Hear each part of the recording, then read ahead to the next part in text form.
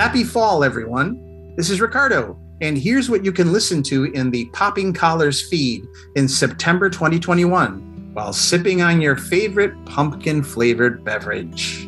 Popping Collars goes back to school this month with an episode devoted to the trials and tribulations of teenage life in pop culture.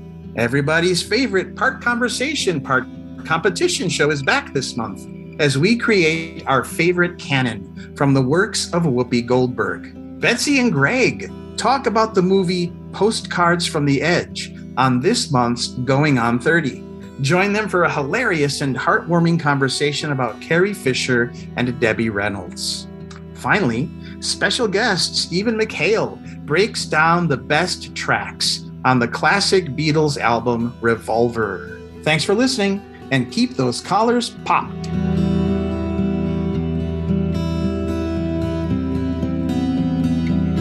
Hi, I'm Richard Lindsay, the godfather of Popping Collars, and you are listening to Popping Collars.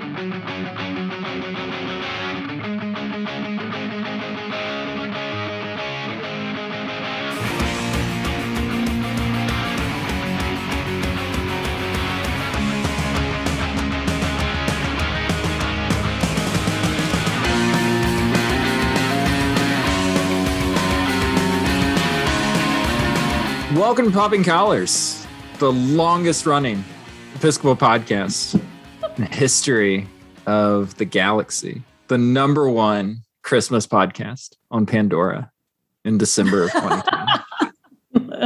Wow, that's amazing. Your pandemic favorite for the holidays. Mm-hmm. On Pandora, specifically. On Pandora, specifically. Oh my God. Like, it's the specificity of that I love. I'm your host. My name is Greg Knight. I am the Associate for Christian Formation at the Church of Bethesda by the Sea in Palm Beach, Florida. With me are my co-hosts. Liz Easton is here. Liz, what's up? Hey, Greg. My name is Liz Easton. I'm the canon to the ordinary in the Diocese of Nebraska. And there's a delightful short season in Omaha. It's so short, it might only last a week. And it is like aging praying mantis season. And it's pretty special, I have to say. So this morning when I woke up and I pulled the blinds up, there was a big old praying mantis perched on my window. When they get really old, they turn a darker color, but they're gigantic. They're like 4 or 5 inches tall. No, thank you. No, thank you. And they have those weird alien heads that they kind of move around. And then tonight, I was sitting on my couch talking on the phone and to my mom, and I said, "Oh, a hummingbird." I thought a hummingbird was flying right at my window. No, it was a flying praying mantis. It was so big and substantial that it was. So that's the dispatch from my little world is praying mantises are nearing the end of their life and blessing me with their presence. Wait. Cool. So they get old, and they change color? Yeah, they turn like brown. Like their underside is still that bright green. When they're young, they're like a bright, like Kermit the Frog kind of green. How long do they live? I don't know. Also, this is not scientific. It's just what I've observed living on the Great Plains. Then they turn like kind of brown, almost like those weird stick bugs, that you see at the zoo. Yeah. Like they have that brown kind of barky look. Got it. Wow. And they're gigantic. I mean, they're honestly like 5 inches tall. I know we're going to talk with a topic, but I just have one more question about this. Yeah. No, go for it. I mean, first of all, the comment I think of is like, well, at least they're so big, they're not going to kind of get into your mouth when you're walking along. Yeah. Yeah. Because like the cicadas, it was like there was That's a nightmare. What? In your mouth? They're not going to get in your mouth. Well, they're not. Fear with bugs? It's an infestation of them, the way the cicadas were the other month. Oh. No, I don't think so. And praying mantises are really good. Like they're good for your garden. They eat bad bugs. They're and they pray. Well, they're great. I'm sure. Okay, I don't want the praying mantis people coming after me. I'm sure they're great. No, we love the praying mantis. Wow. Okay. And this has been Popping Collars for this time. Thank you, Liz, for the praying mantis update. With us also is Ricardo Avila. Ricardo, how are the praying mantises in California? Greg, there are no praying mantises that I'm aware of in California. There's a lot of prayer. These days, though, especially with all the smoke that I am seeing out my window on the Santa Cruz Mountains. Ricardo Avila, rector at St. Luke's Episcopal Church in Los Gatos. We've been spared where I live in the kind of Bay Area and South Bay. The worst stuff. Last year was worse, but boy, in Northern California and places where we just were on vacation, like Nevada City and such, there are evacuation things happening. Maybe I'm dating myself here, or dating the recording of this podcast, but sadly, I don't think it's going to be dated. No, it'll still be au courant. Yeah. And Betsy Carmody is also with us. Betsy, how are you? What's up in your world? Summer, Greg, it's fading. I'm sad about it, but it's okay because we're gonna have kids come back. And like, I was reminded that last year at this time, so I'm at the Episcopal High School where I serve as head chaplain. And I was reminded last year we had to make the decision around this time that students were not coming back until the beginning of October. And just, it feels like such a different world, even though some things are still the same, but it just felt like a really long time ago, and I'm feeling a particular love for this theme because my building is about to be filled with teens. My own teen is starting as a freshman this year, which is crazy.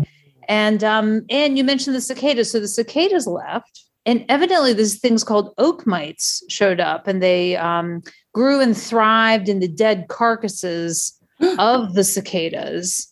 And they bite you in places that bugs don't normally bite you. So I had a oak mite bite on my neck. It looked like I had a hickey and it wouldn't respond to cortisone for like a week and a half. And I'm like, I don't know what to do with this thing.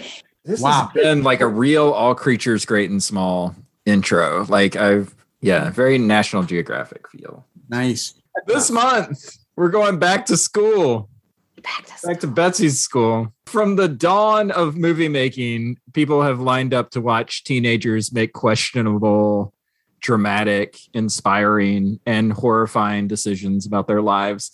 You had the beach movies of the 50s and 60s, nostalgia movies in the 70s, like American Graffiti and Grease, as well as the dawn of the teen horror movie with Halloween, the boom of the John Hughes 80s, the meta satire of the 90s with Clueless and Scream, the teen gross out comedies of the aughts, and the reflective dramas of the 2010s with examples like Lady Bird and Call Me by Your Name.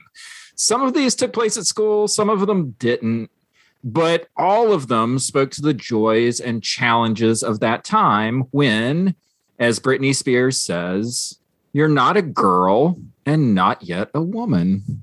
So where will our trip through the world of teen entertainment take us? Greg, I have to say that intro makes me want to go back to high school. Well, let's find out who's starting us off. The bag says... We're back to the bag. The bag says that it's going to be me. Oh, okay. Okay, so I'm going to kick us off with something really fun that I've discovered lately, which is a show on Netflix called Cobra Kai. Have you guys seen Cobra Kai? I have not seen Cobra Kai. Okay. It's on the list. Have you seen The Karate Kid? Yes. You know what? I have actually never seen The Karate Kid. It's on my list. I feel like I have to sort of understand pop culture canon, but I've never seen it. Right. Well, here's the good thing about Cobra Kai. You actually don't have to have seen The Karate Kid in order to understand what's happening in Cobra Kai, even though it's a continuation of the story from The Karate Kid. So Cobra Kai is probably started off as a joke on YouTube as, hey, what would the protagonist and antagonist of the Karate Kid movie look like today, right? What would it be like if you peaked in high school and you had to live with the reputation of winning or losing the big karate tournament in this little town somewhere in the valley in California? And so it started off as a YouTube show that became incredibly popular and got picked up by Netflix. And now it's going into its 4th season. What I love about Cobra Kai is that it is just a straight up goofy show. I mean, you really have to suspend your disbelief just right from the outset. But what it does well is that it captures kind of the melodrama of teenage life, and how all encompassing that world can feel when you're in the middle of it. Think it's funny to spread lies about me? What are you talking about? We saw a movie, and that's it. Well, maybe I saw a little bit more than you. Yeah.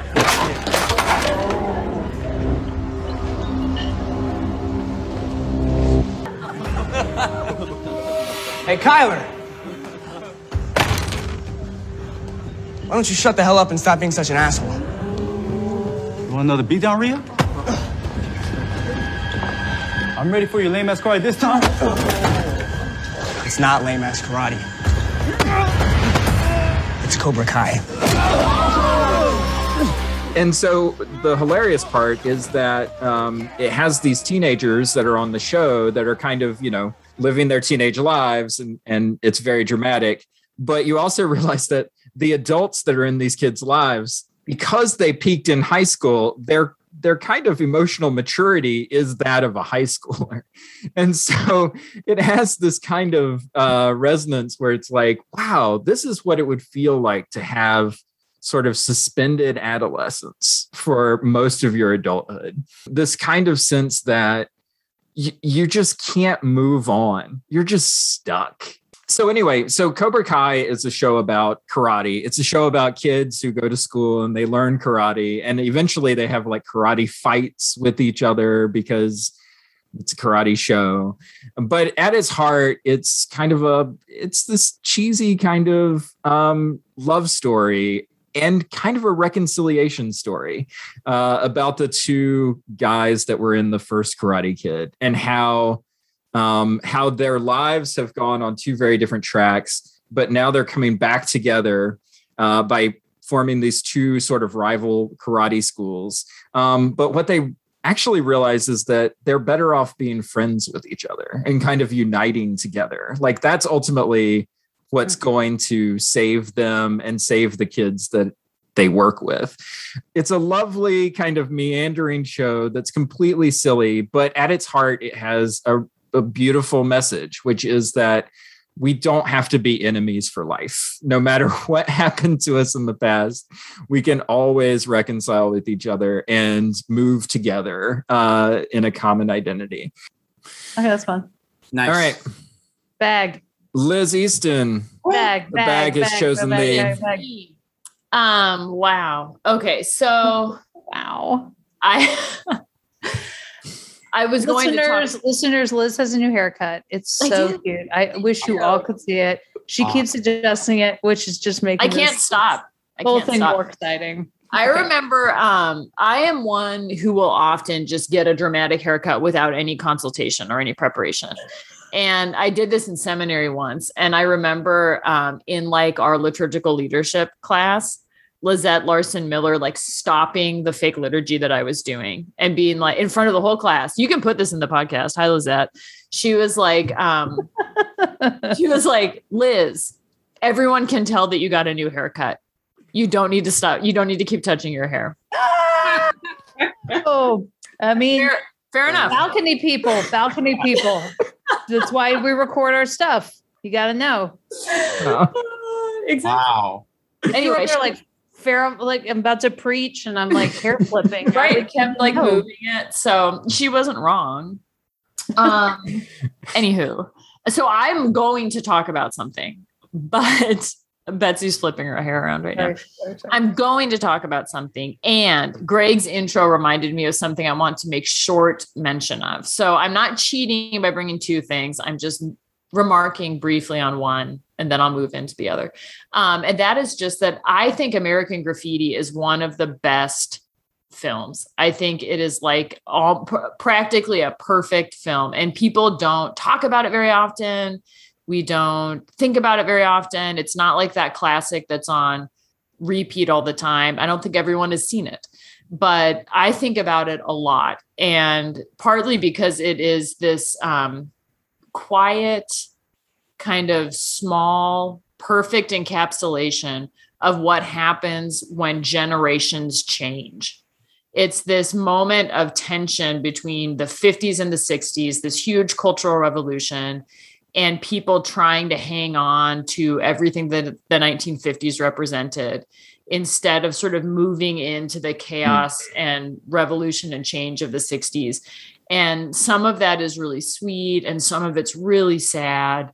And every once in a while, things will happen in our culture and in our society where I think that that same tension is happening. Only in that film, it all takes place kind of on a strip and a high school graduation, and it's all really contained. So I commend to you American Graffiti if you haven't seen it. What I'm going to talk about is not nearly as impactful or important at all. I don't even have any reflection. I'm just going to tell you about a show that I like and I'm embarrassed. It's a guilty pleasure. And this is a little bit of a pandemic recommendation. And I'm talking about the Hills franchise. Oh, Wait. It's a surprise, isn't it? Swerve, Liz. I was so ready for My So-Called Life to come out of your mouth. And I love teen pop culture. I love My So-Called Life. I could talk about that. 90210. Even like Dawson's Creek, I could talk about. I could do all of that. But instead, I'm going to talk about The Hills because I've been enjoying it as part of the pandemic. So The Hills was a spinoff of a teen reality show, one of the very early reality shows, which we now would call a scripted or semi-scripted reality show called Laguna Beach, which took place in a high school in Laguna Beach, California, with these like super privileged kids and sort of all of their high school drama. From Laguna Beach, we moved to The Hills, which is sort of young adulthood college, but they never really attend college. Reality show set in Los Angeles. From there's a spinoff called The City. What's important for you to know is that now The Hills are back. There's been 2 seasons of The Hills New Beginning, which I have watched. But also it's super manufactured and silly. And these kids all became celebrities because it wasn't really real. You know, that this was a time when we thought that reality shows were reality, but they weren't. They were super produced and semi-scripted. There was a kind of super villains on The Hills, which you all may remember. Again, this was the first time that reality TV sort of swept America this way outside of the real world, also on MTV.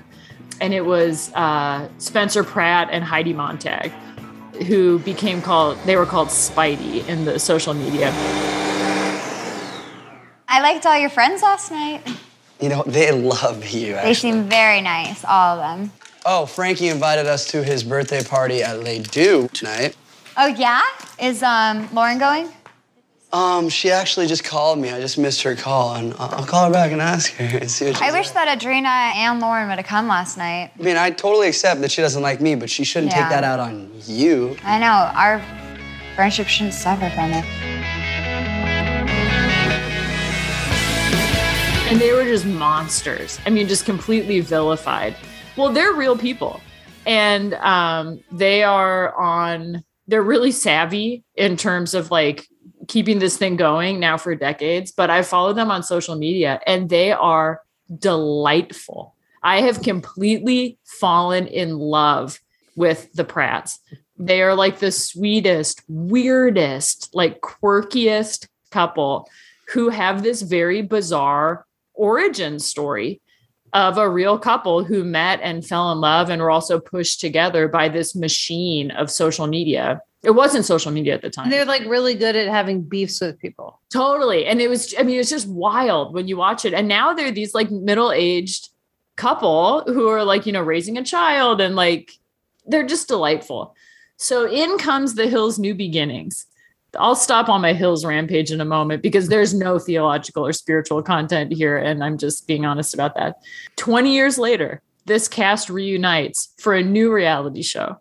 So now I'm watching 38-year-olds who I last saw when they were 22 years old coming back together in a very similar way, this like manufactured reality thing. And it's just, I love it. I just love it.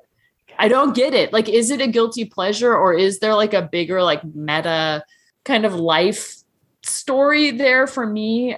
what is happening. Well, I think you're a little close to where I was, Liz, when I was thinking about this too, which is so not to date our podcast, but in the year 2021, whenever you're listening to this, back in 2021, they played a baseball game in a cornfield, which was supposed to be reminiscent of the Field of Dreams movie that was a 30-year-old movie. And Kevin Costner, before the game, walks out of the cornfield to a microphone at the center of the field and gives this very earnest speech about like what baseball means. I don't even know. Like, it was ridiculous, but like it was one of the highest rated baseball games of the season. Like, people ate that up, and it's like I just sometimes I don't know what it is that we're selling when we repackage this stuff and put it back. Well, we're just rebooting right now, which I think you can look at that either as a human need for nostalgia in a moment of incredible pressure and anxiety, or you can look at it as the fall of Rome, where we are not creating culture anymore. We're only recycling and repurposing culture. And I think the jury's out. You know, it could be either one of those things. It could be a combination of both, depending. But the fact that there is a Hills New Beginning, that they rebooted one of the worst television shows of all time. Wow. All right. Thank you, Liz. Thank you, Liz. Taking us back to the Hills, a show that I have not thought about in 20. So long. Betsy, the bag has decided you're next. All right. So I did TV as well. I did not go. I like how Greg's like whole intro was about. I know it's about movies. And like so far, this will be the third television show. So my television show is a recent show as well, started in 2020. From the brain and mind of Mindy Kaling, and it is Never Have I Ever on Netflix. What? Mom, I'm fast asleep! You don't look like you're asleep. What are you doing here? I'm doing exactly what I said I'd do. I'm here to have sex with you. Whoa.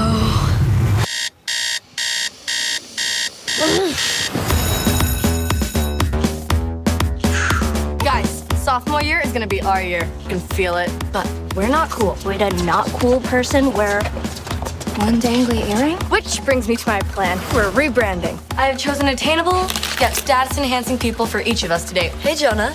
You smell great today. It's Forever by Mariah Carey. Oh. This is why you don't mess with me. See, I'm technically best there ever be. Yes, I'm blessed indeed, so don't test me, please. I am Hercules. I unleash the beast. You look like an Indian Kardashian. I want to talk about a major event that could happen. Popping my cherry, Doc. Oh, Lord. We are smart, and idiots are banging all the time. We can learn how to do it too. Peace out, virgin. You just seem lost. And I'm not lost. I just want to be a normal teenager. Whoa, what are you doing? Don't worry, he won't hurt me. Normal teenagers end up in prison. Or worse, working in Jersey Mike's.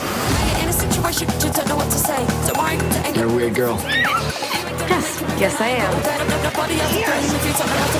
Buckle up for some steamy teen romance. Liz, you've seen it, yes? Yes, I've seen both seasons. Yes. Greg, have you witnessed the show? I have not seen Never Have I Ever. I feel like you should because your kids are watching it. Like, it's good. Okay, so it tells the story of Devi, who's a young Indian American girl. Her parents immigrated to the United States, living in, as the only child of her parents. Her mom's a successful dermatologist. Her father unexpectedly passes away. And so you end up with this story of a family that's going through actual real stuff. So there's all like the teen drama and those sorts of things. There's plenty of middle parts happening in this thing. I have had my daughter just got her haircut today.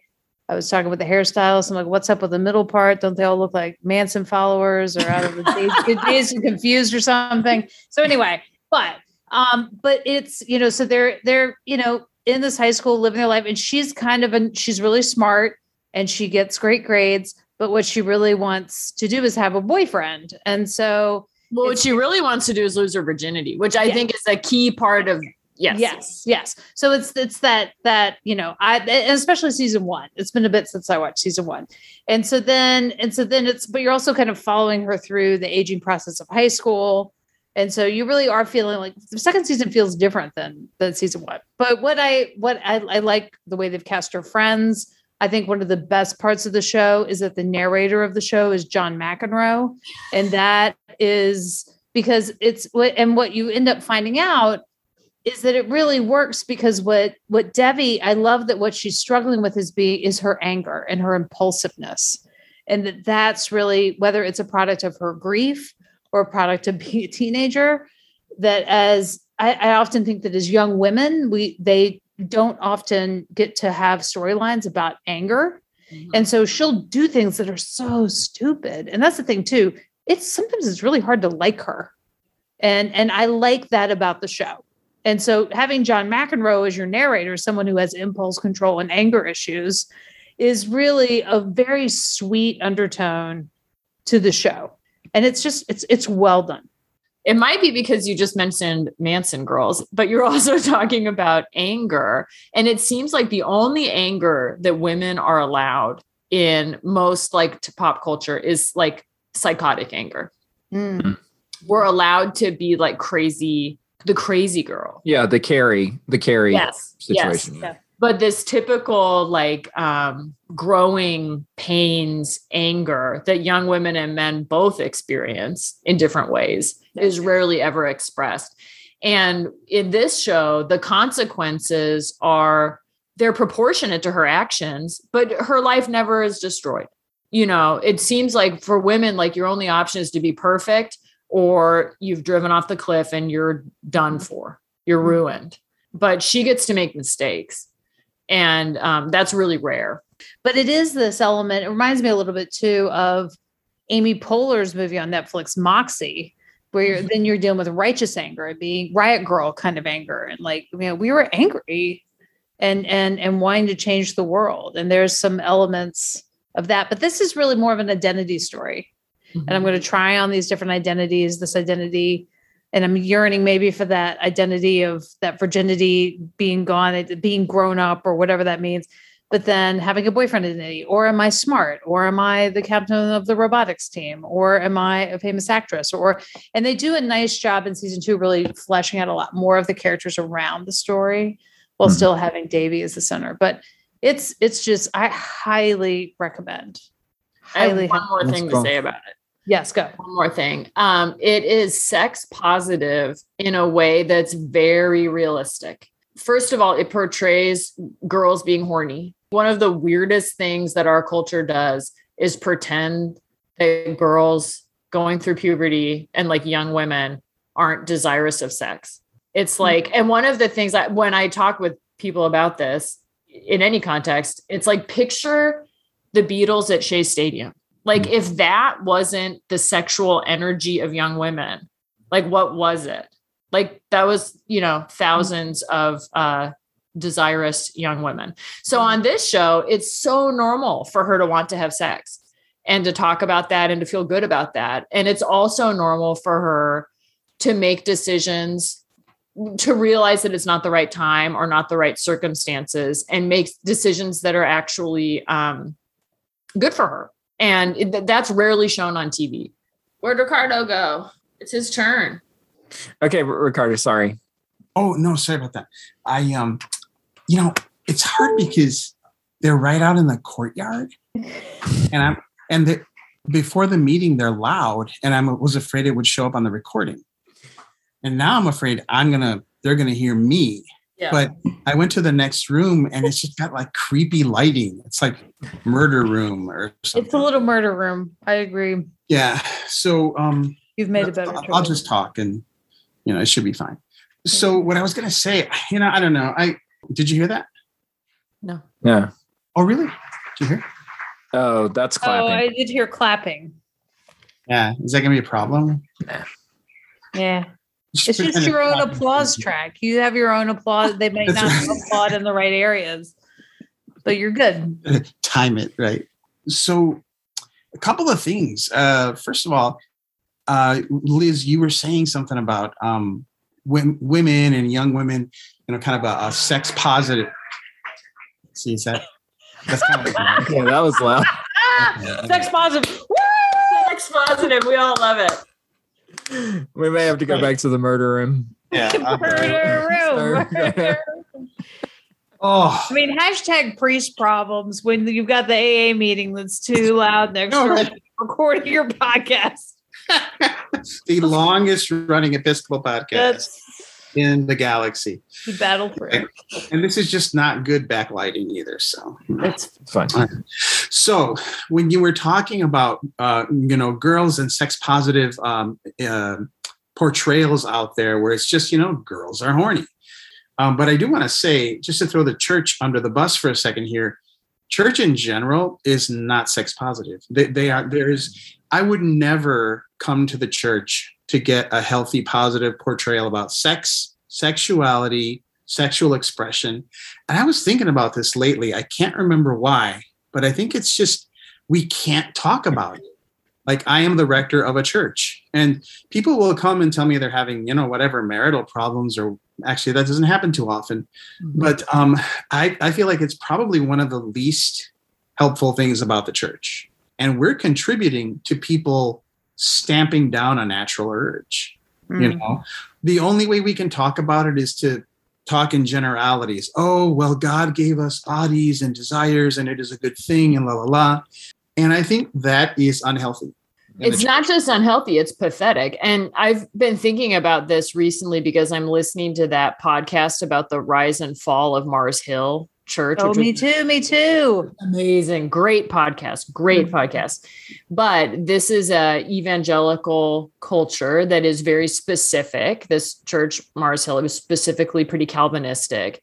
And one of the reasons that they became very popular and one of the reasons that they got in trouble is because they talked about sex a lot and in a particular way that was really misogynistic and very damaging to marriage. It was not supportive of marriages.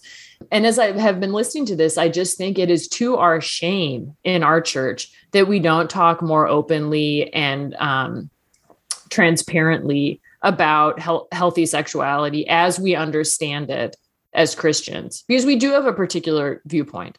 I think we're afraid of offending people. I recently preached a sermon about bread, because we're like in bread season, bread of life. No. And I wrote the whole sermon, and then I started getting nervous that I might offend people who had a gluten intolerance. Honestly, I did that. Am I going to have to put in a line about that? And it just made me realize that there's so many wonderful things about our tradition, but our fear of offending, provoking, scaring people is not one of them. However, I will say that there is a resource that good friend of the pod, Paul Fromberg, has contributed to, and good friend of the pod, you guys haven't met her, but she was on one of our canon episodes, Heidi Carter, in Kansas City, Missouri, has contributed to, called These Are Our Bodies, I think is the name of the curriculum, Episcopal curriculum that's about sort of sex and how to talk about sex to all different age groups in the Episcopal Church, adults, all kinds of things. So I would recommend that resource if people. That's awesome. I'll look for that. Nice. Sex in general, I would say, not just me, it's a wild topic. It's irrational.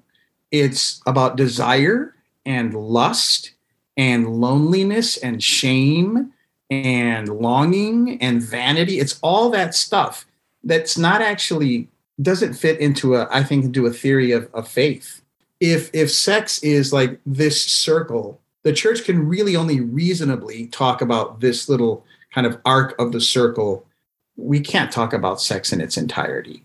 All that. Am I making sense even? I just don't think the church is equipped for that, nor is it would run counter to its own sense of morality, because we would necessarily have to put a morality on to any discussions of sex, a sense of right and wrong. And sex is sometimes wrong. So I think that you're right. And I think you're right that we may not be equipped to talk about it and could do more harm than good if we don't have our theology worked out, which we probably don't in this moment. And I would say that when it comes to sex, there is right and wrong. That doesn't mean that it's easy or clear. But I think that the church does have things to say about lust and just createdness and hunger. And like, this is all part of our scriptural tradition. Like, it's all in there. And when it comes to marriage, like, what are we doing when we're not blessing when we're blessing a marriage, if we're not also blessing a sexual union? So there has to be, I mean, premarital counseling is a lot about sex. So it feels weird that like those conversations are contained within the 6-week series that you do preparing a couple for marriage, but then it's never discussed from the pulpit. It's never, am I wrong? No, my predominant sex education was all church-based. So like, but it was like, okay, you're going over to the Methodist church and they're having a, thing, and it's boys and girls together, and a lot of that like desensitization, like let's play Pictionary and you have to draw a fallopian tube and you're learning like lots of stuff, right? But it's kind of like, it was more that kind of 90s, like we need to be able to talk about this. We got to be able to have this be a discussion. And hats off to the Diocese of Alabama for the period of time that they did it at our camp every 3 years at senior camp, which is 10th, 11th, and entering 10th, 11th, and 12th graders. It would be what we would call sex camp. And so essentially we went, and the staff kind of expanded to, it was more of a multi-generational program staff. You'd have a nurse on staff who isn't the nurse who's like giving out the meds, but is like a nurse on staff.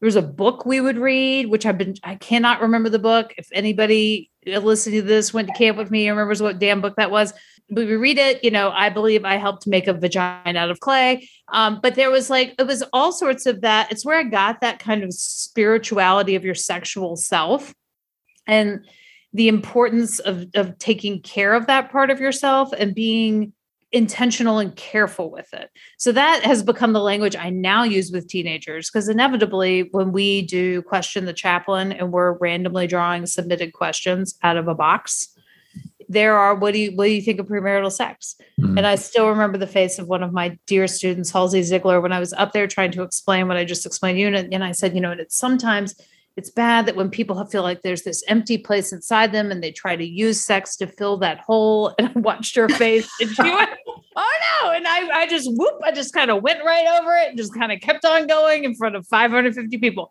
But it is, they want to talk about it. And I think it is interesting to say that I feel like I'm an ordained person who feels equipped to talk about that. Mm-hmm. But I do agree that we would need more training if we were really setting out with that being our intention. But it's I see that dovetailing with, the media my child consumes. So let's talk about some of these things and what does that mean? And how is sex actually connected to you as an individual and how you feel about yourself, as opposed to being this separate act. Thank you, guys. Thank you, Betsy and Liz, actually, because you're right. I think as a church, there is a way in which ideally it's, if we were to address the topic at all, it would be our job to talk about it as kind of a healthy, loving, moral, to imbue it with the spirit and the heart and the love and the kind of sense of right and wrong that we would want to have in a relationship that is loving and healthy. But I think that's the most we can do, and that there's a lot more about sex. And that's what I was trying to say. That's not rational or not about, right and wrong and doing only what sex is. Like this whole other thing that sometimes steps outside the boundaries of what's appropriate or what's going to be good for the other person as well as me.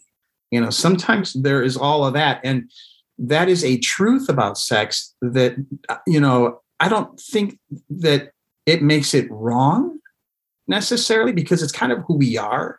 Or maybe we just have to judge ourselves. You say, well, I'm okay as long as I'm not hurting anyone and being respectful of everyone's boundaries and my own, and never but then is it shame that's outside of that? Oh, if I have these, fantasies that are inappropriate, am I a bad person? But I think that we have moral frameworks for every aspect of our lives, and we fall short of them.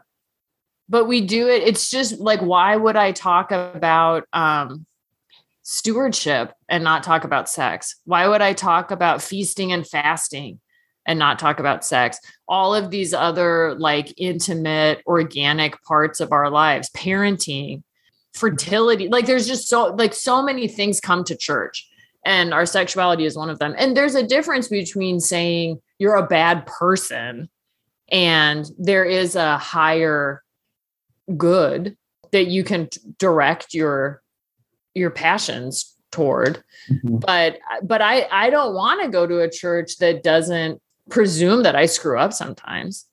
Like I want to have a Christian discipleship and a life as a follower of Jesus that is integrated and holistic, which would include my sexuality. Greg's holding up the letter R subtly, very subtly. Thank you, Greg. I was just saying, if you wanted to keep going, it's Ricardo's turn. It's Ricardo's turn. Oh yeah. Okay. So I have 4, and but none 4? of. Yep, they are 4. Ricardo, you can't do 4. No. I love you, man, but I gotta go wait. to bed. I know how this is going to work. He's going to run off 3, but then the last one. He's on the West Coast. That's all I'm saying. Only 8:26. No, I'll tell you what. These 4 will, in sum, take less time than any of yours. Okay, fair enough. Promise. Okay, fine. So, I don't. However, the discussion about that. No. So, I don't think I like the category of teen movies, and I was trying to figure out why.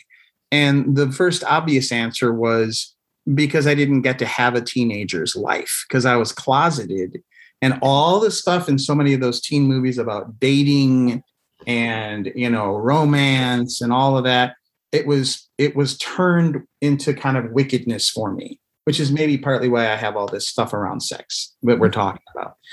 Except to say that there are movies that are tangentially about high school, like Lady Bird, and to me anyway, American Graffiti, even though it's obviously, and those are great movies. The Last Picture Show, those are great movies about teenagers, but it feels like it's not so couched in that time of their lives. Number 1, it's the first one that came to mind because I actually do like this movie, is Clueless. All oppressed people be allowed refuge in America. Amber will take the con position. Cher will be pro. Cher, 2 minutes. So, okay. Like right now, for example, the Haitians need to come to America. But some people are all, what about the strain on our resources? But it's like when I had this garden party for my father's birthday, right? I said RSVP because it was a sit-down dinner. But people came that did not RSVP. So I was totally bugging. I had to haul ass to the kitchen, redistribute the food, squish in extra place settings. But by the end of the day, it was the more the merrier. And so, if the government could just get to the kitchen, rearrange some things, we could certainly party with the Haitians. And in conclusion, may I please remind you that it does not say RSVP on the Statue of Liberty. Thank you very much. I just like it. It's great. It's harmless. It's sweet. It's fun. There's some tension, but it's like the pretty girls are trying to help the other gal find her boyfriend, and it's not this mean competitive thing. And then the other choice I had was Nightmare on Elm Street. Because I don't know. A little bit different. Yeah. But it's a teen movie, right? I mean, I don't know if they're in school ever in the movie, but it's the teens of the neighborhood that are being stalked by Freddy Krueger for the sins of their fathers and their mothers, right? They let him burn or something. And so he's back to kill the teenagers. And then Welcome Back, Kotter. Just came to mind because we used to watch it all the time, and it was a stupid show, but there was something about the camaraderie, and that did have a diverse cast. Freddie Boom Boom Washington was Black, Arnold Horshack was Jewish, Juan Epstein was a Puerto Rican Jew, but they all it was dumb, it was funny, and Gabe Kaplan, I mean, he was such a dork, but great. Those end of the episode jokes with his wife. So Welcome Back, Kotter. And then the last one, I didn't actually finish watching, and it's probably really inappropriate, but William and I were on vacation recently we went to Yellowstone, and we were watching the TV on the cable network, something or other. And the show came on, and it's called The Duff, Duff. And it was really kind of funny and clever and super cute guy and funny gal who was the lead. And Duff is like, what is it? The designated ugly fat friend. And he tells her, oh, you're the Duff. And she's like, well, what are you talking about? And he tells her, like, very matter-of-factly, and she gets furious and throws a drink at him and all this stuff. And then she realizes she's got these kind of, I don't know, babe friends who have her as the designated one, that they always get to hold their drinks and they get to have the glamorous lives. And she has to like sit around and be supportive and funny and sarcastic. And I was a little bit a Duff to my friends because I was the one who didn't get to have those high school adventures all around me, but had to be the supportive one and et cetera. And so I sort of resonated with that. We didn't finish watching it, so I don't know what happens, but I'm sure she gets a makeover and becomes, beautiful and thin and all this stuff like in Grease. I don't know. I guess I don't hate the genre. I hate the genre, but not the individuals. Individual movies, That was a good list. I don't know. I am curious about that larger question of like, why do we have so many teen movies? Because they're made by adults. Is it nostalgia? I mean, I certainly fantasize. I'd love to go back to high school, but have like the intelligence and the brains and everything that I have now, and then just do it all differently and have confidence and have like daring do and really be brave and ask out the people I wanted to ask out and all that stuff. So I love that there's something about the teen genre that is eternal, because there are elements that we're always seeking whenever it's about defining yourself and identity that feel like they will always be true. Just the accessories are different. Teen movies have to have uplift almost, it seems like, or murders, or murders. Thank you for talking teen movies today. I feel like we've learned a lot about ourselves. You can find Popping Collars on the web at poppingcollarspodcast.com. You'll want to go to our website, by the way. I feel like sometimes we throw out the website address and it's like, yeah, but really who's going?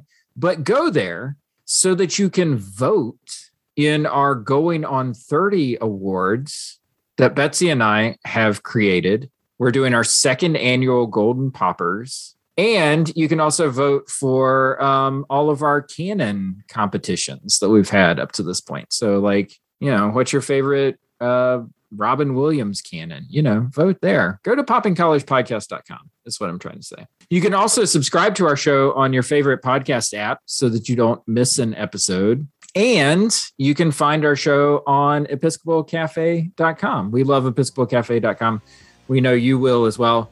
Check them out for all your Episcopal news, needs, and beyond. And with that is Popping Collars for this time. Thank you, Betsy. Thank you, Liz. Thank you, Ricardo. We'll see you next time, and keep those collars pop. Pop, pop, pop. Nice.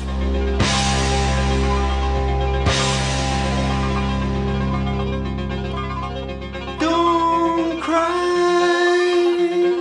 Don't